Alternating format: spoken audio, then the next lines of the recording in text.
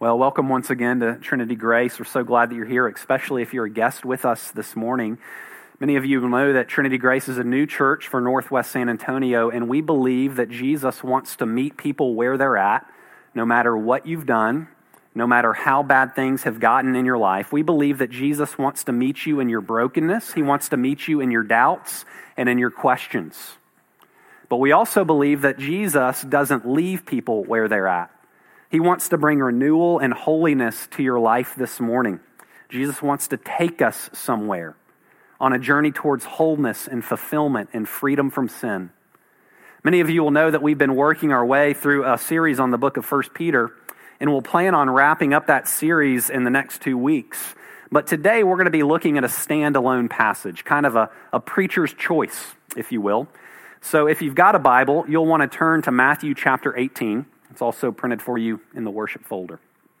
One of my friends, while he was in seminary, was hired by someone in his neighborhood to do some yard work. And my friend was doing things like raking and bagging leaves. He was trimming hedges. He was pulling weeds. And one of the things that he was hired to do was pressure wash the side of their house. And the owners of the house had this brand new pressure washer that they had bought, like one that was directly out of the box for the first time my friend used it that day.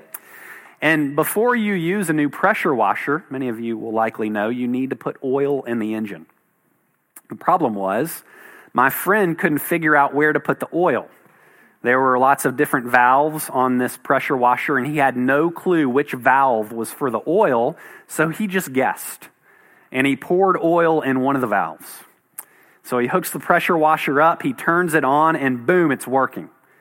He's spraying down the house, and it's working great. And then all of a sudden, it starts making a weird screeching noise. And it just shuts down. And so my friend tries starting it back up again, and he can't get it started. And soon he comes to the realization, oh no, I didn't put the oil in the correct spot. And the pressure washer had basically been running without engine oil for a number of minutes, and he ruined this completely new pressure washer.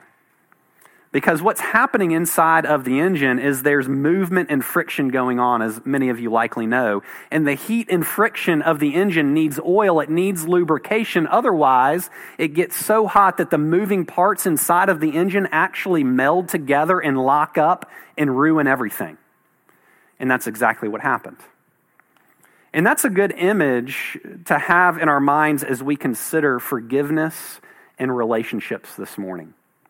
Because every relationship that you're in is going to experience conflict. It experiences heat and friction, two people butting up against each other. You'll get tired and you'll get angry, and there will be miscommunication, and there's often distrust in relationships, thinking that someone else might have a hidden agenda.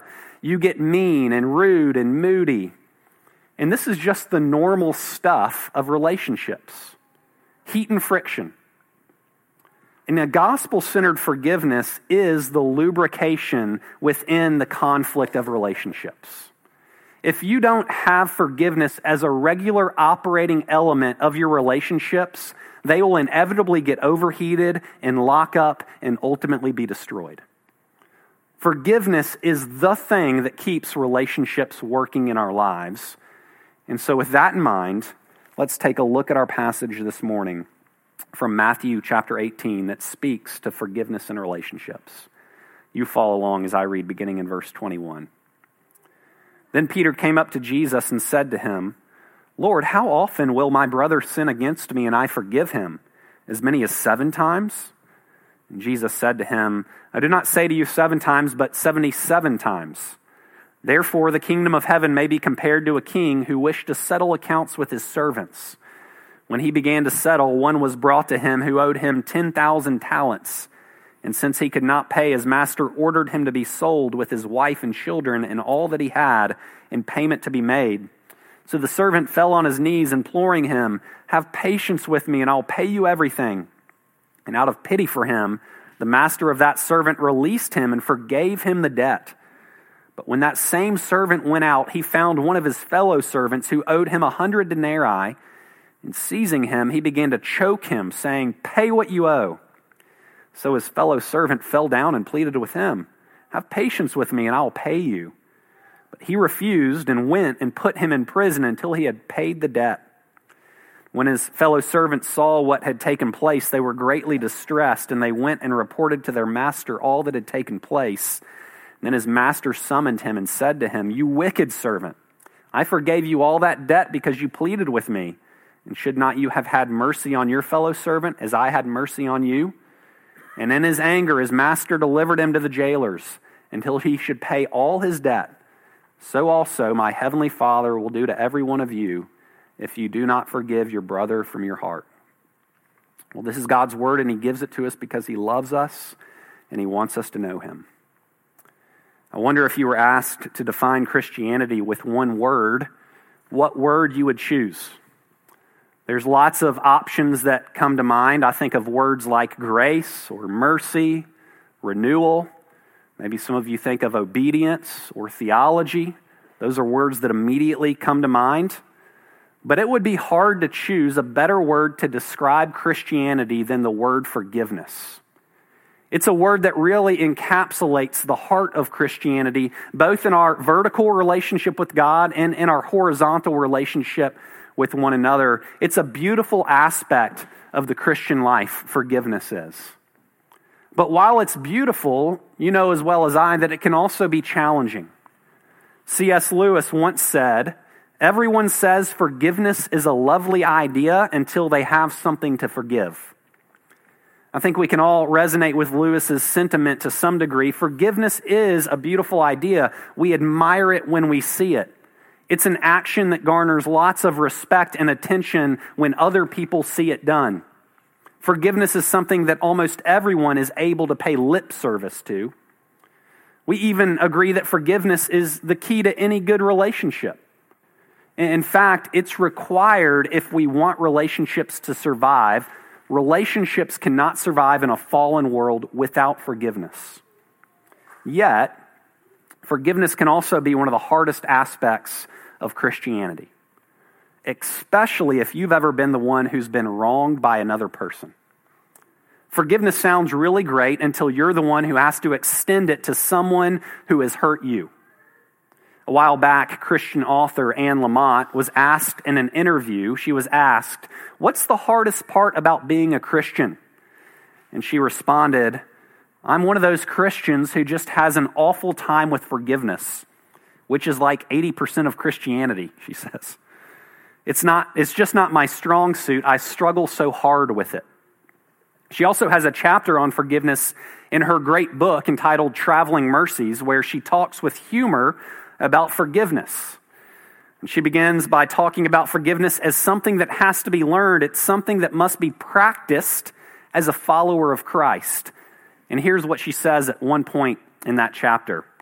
She says, "I went around saying for a long time that I'm not one of those Christians who's heavily into forgiveness, that I am one of the other kind. But even though it was funny and actually true, it started to be too painful to stay this way. I began to feel punished by my unwillingness to forgive. By the time I decided to become one of the ones who is heavily into forgiveness, it was like trying to become a marathon runner in middle age. Everything inside of me either recoiled as from a hot flame or laughed a little too hysterically." In the midst of her humor, Lamont says something profound. She says that she began to feel punished by her unwillingness to forgive. And she highlights that in order for us to experience whole relationships, we have got to be able to receive and to give forgiveness. But this can be really difficult. I mean, it's easy to talk about forgiveness, but it's another thing altogether to begin forgiving others who have hurt us. It's hard to start thinking about how to forgive a spouse who has used words to devastate us. Parents for the mistakes that they have made and for the ways that they were absent in our life as we grew up. Children who push our patience to the brink. It's hard to think about forgiving relatives who maybe abused you emotionally, spiritually, even physically. employers who are hard and unfair, relatives who come and don't treat you or care for you the way that you expect them to. When we start thinking about our relationships and the cruel things that have been done to us, forgiveness begins to sound like the last thing we want to do. But it's something that we need to learn, especially if we want any hope of experiencing life-giving relationships in this life. What do you do when someone hurts you? What do you do when someone wrongs you, when someone just simply irritates you? How can we begin to practice forgiveness in our lives? This morning, we're going to break down the idea of forgiveness by looking at three things: the foundation of forgiveness, the implementation of forgiveness, and the peace of forgiveness. Okay, the foundation, the implementation, and the peace. First, let's look at the foundation of forgiveness. One pastor I know says that there are some things you should never try without the gospel. And forgiveness is one of those things. In order to become someone who forgives others, you first got to embrace the forgiveness that you've received yourself. And this is really the main idea from our passage this morning. It begins in verse 21. When Peter comes up to Jesus and asks him a question, he says, "Lord, how often will my brother sin against me and I forgive him? As many as 7 times?"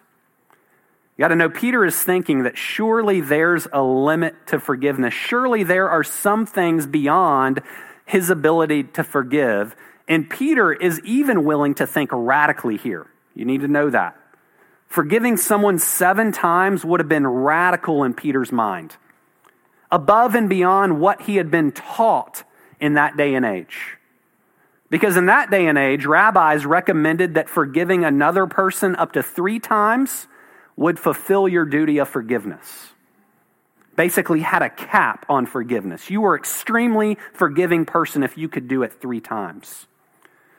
But what we see from Jesus is an even more radical idea than Peter has.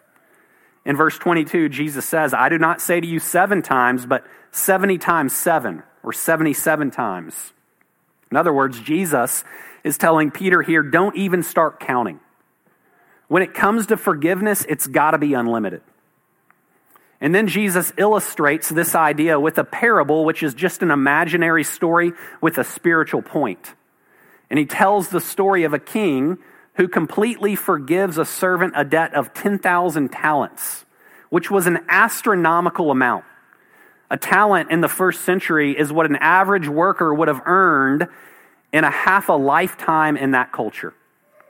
So this was a debt that would have taken 5,000 lifetimes to repay. It would amount to billions of dollars in our current culture, an astronomical amount. And this servant is forgiven that debt. He's the recipient of unbelievable forgiveness, and it would have been jaw-dropping to the original hearers to hear this story. Let me ask you a question. What would you expect from someone who receives this type of forgiveness? Well, we would expect that type of forgiveness to renew and to transform a person. We would expect that type of forgiveness to bring a sense of joy and a generosity into that person's life. But what we see from the story Jesus tells is that this servant doesn't get it. This forgiveness doesn't transform him. It never takes root in his life. And because he doesn't appreciate how he's just been forgiven, he's not able to move out and forgive others in his life. We see the servant go out and demand payment of a debt owed to him. And it's an insignificant debt in comparison to the debt that he had just been forgiven. And I wonder what you think about that. When Jesus told this parable, it would have been brand new to his original listeners, and it would have stirred anger in their hearts. They would have thought, how dare this servant not forgive after he'd received so much forgiveness? You know, what kind of person is this? How twisted must the servant be? How evil? But here's the thing Jesus is doing. He's trying to get us to see that we are more often than not the servant in this story. Because truth be told, we are in God's debt.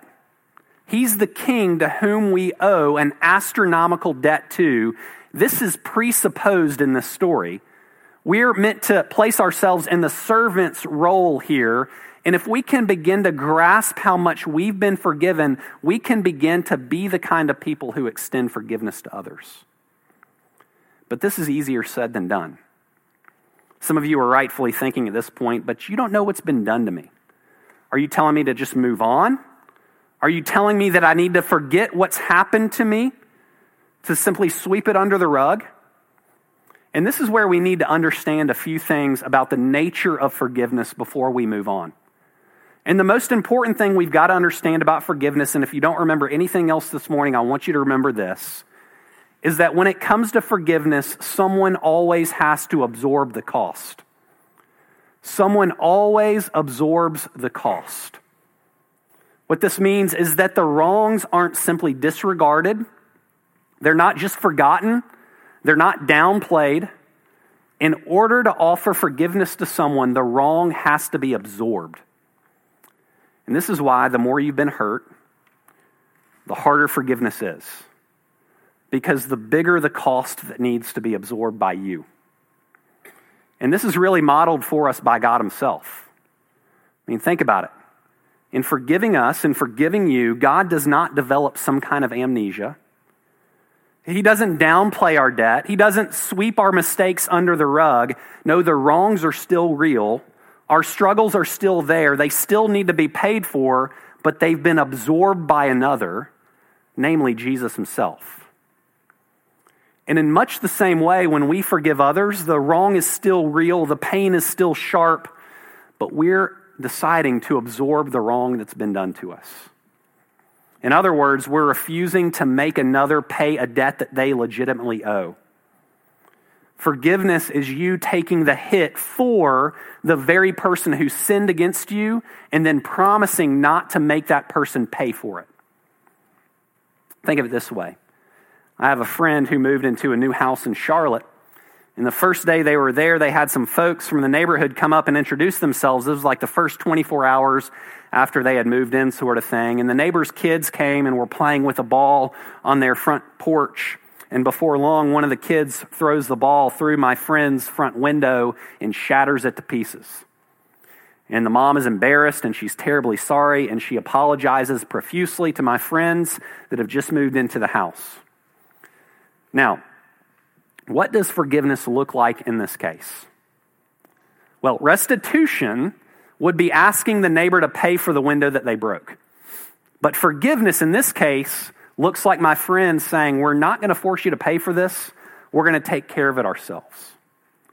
But my friend, he's still got a broken window at his house. Who's going to pay for it then? Well, he's got to be the one that absorbs the cost. He's going to pay for it. He's going to go to the store. He's going to buy the new glass. He's going to install it himself. Because forgiveness is always absorbing the infraction yourself and promising not to hold the other accountable for it. So when you say, I forgive you, you take the hit and promise not to make the other person pay for it. So when the king in our passage forgives this guy a debt of approximately, let's say, $6 billion, if you're making an average income in America these days, the king is taking a $6 billion hit. He's now out of that much money that he would have had. Now, every one of us has felt the heat and friction of a relationship. You've been betrayed by a friend.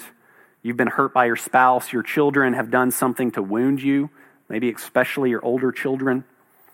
And when that happens, you've got an opportunity to forgive. But what usually happens, if you're like me, is that you choose instead to get even or to exact revenge. Or you pretend to ignore the fact that they hurt you. And the question is, why is that our instinct?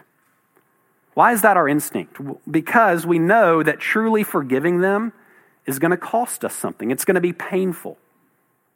Because when we forgive someone, you're making a promise to them to not bring their offense up again as leverage. And we do this all the time. You're promising to them, you're saying, I'm going to quit keeping score. I won't make you pay for this. But we aren't always consistent with our promises, are we? Because even though we claim to forgive the people who hurt us, we still want to make them pay for what they've done, right? And we do it in a lot of manipulative and quiet ways. So we say, yeah, I forgive you, but then we give them the silent treatment. I forgive you, or then we throw out passive-aggressive comments. I forgive you, and then we're just a bit cold toward them, withdrawing relationship. We hold something over their head and keep bringing up their past mistake to control them. And you have to see that that is not forgiveness. When we do that, we're basically saying, look, I'll pay for most of it, but I still want you to pay for some of it too. I still want you to pay for how you've hurt me. And that's not real forgiveness, because forgiveness is absorbing all of the cost. Now, before we move on to our third and final point, I just want to nuance this real quick. If we had more time, we could look at other passages in the Bible that round out this idea. But forgiveness and reconciliation are not the same thing. Forgiveness and reconciliation are not the same thing. Jesus is here saying that forgiving someone is non-negotiable. It is the way of the cross. It's what followers of Jesus do. You're not allowed to withhold forgiveness and harbor bitterness in your life if you claim to be a Christian. But what if you're in a physically or sexually abusive situation? What if the other person who's sinning against you refuses to admit their sin and ask for your forgiveness? What if you're in a dangerous situation? Well, you're still called by Jesus to have an attitude of forgiveness towards them. You're still called to move towards that offender in love in ways that you're able to, but that's not the same thing as entering back in to an abusive relationship. Forgiveness is not saying that you condone an action. Forgiveness does not mean putting yourself back into danger again. Your attempt at loving them actually may involve serious confrontation and separation altogether. All I want to say here is that the call of forgiveness and the act of reconciliation aren't always the same thing. And it's an important distinction to make. Okay. But imagine that you're beginning to see how costly forgiveness actually is, and knowing that forgiveness is absorbing the hit for the very person who hurt you is painful and costly. But think for a minute about the alternative to forgiveness. What's the alternative? If we don't forgive them, then what we're doing is slowly killing our heart and soul from the inside out. In a very real sense, we've got to forgive for our own spiritual health. A lack of forgiveness always breeds cynicism and bitterness and anger in our heart and life. As we refuse to forgive other people, what we're doing is allowing the offender to hold us in bondage. We actually get a picture of what that looks like to withhold forgiveness in the parable Jesus tells in verses 32 to 34. It says, "Then his master summoned him and said to him, 'You wicked servant, I forgave you all that debt because you pleaded with me, and should not you have had mercy on your fellow servant as I had mercy on you?'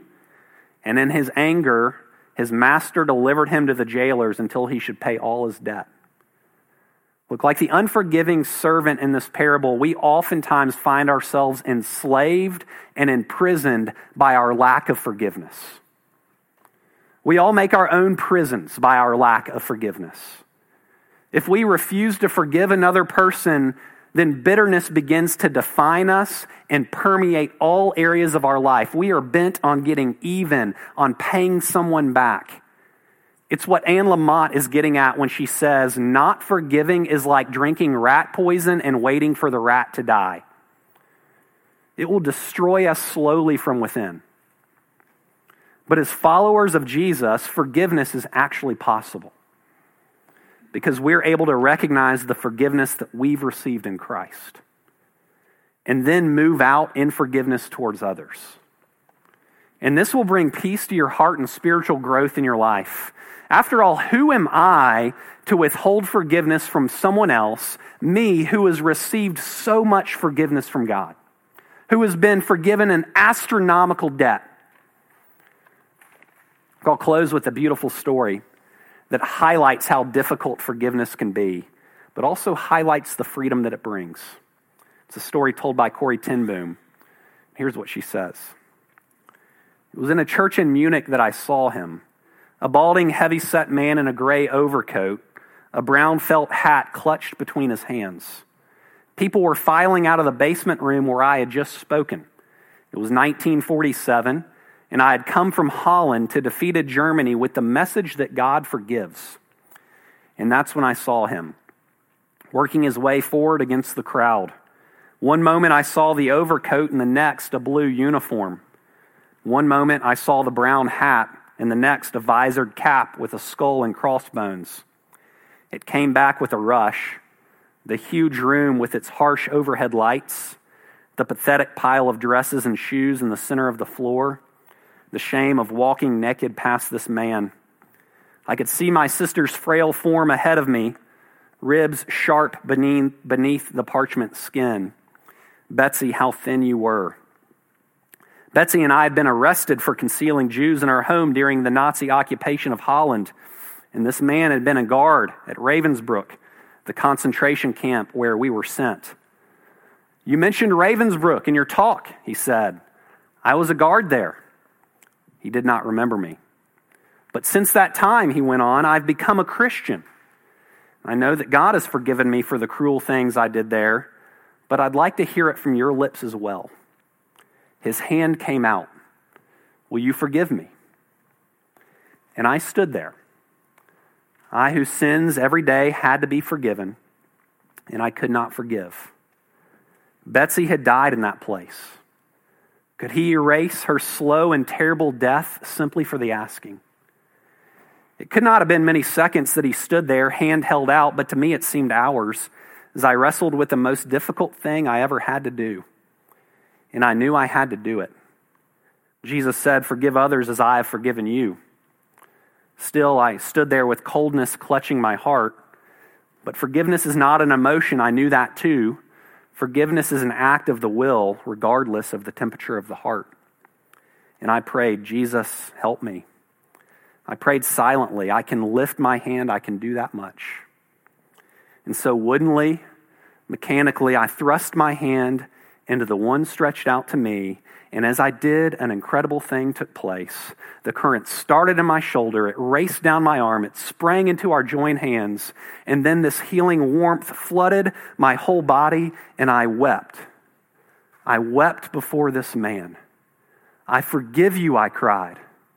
I forgive you, brother, with all of my heart. And for a long moment, we grasped each other's hands, the former guard and the former prisoner, one murderer hugging another. And I had never known God's love so intensely as I did in that moment. What in the world could empower someone to forgive like that? How is that possible? Well, it only comes as we begin to grasp the depth and the beauty of God's forgiveness towards us in Christ Jesus. It comes as we see Jesus as the one who came to absorb the cost that the offender owed. And because Jesus came to absorb the cost that our sin deserves, he's able to offer us free and full forgiveness, able to invite us back into a relationship with him. You are completely known and forgiven by God through Jesus. And the more we believe that truth, the better you and I will be at demonstrating forgiveness to others. Let me pray for us this morning.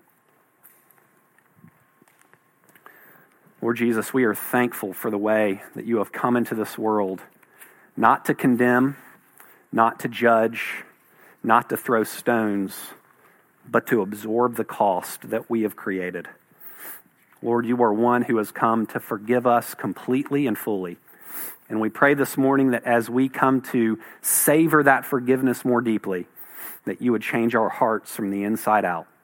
It's in your name we pray. Amen.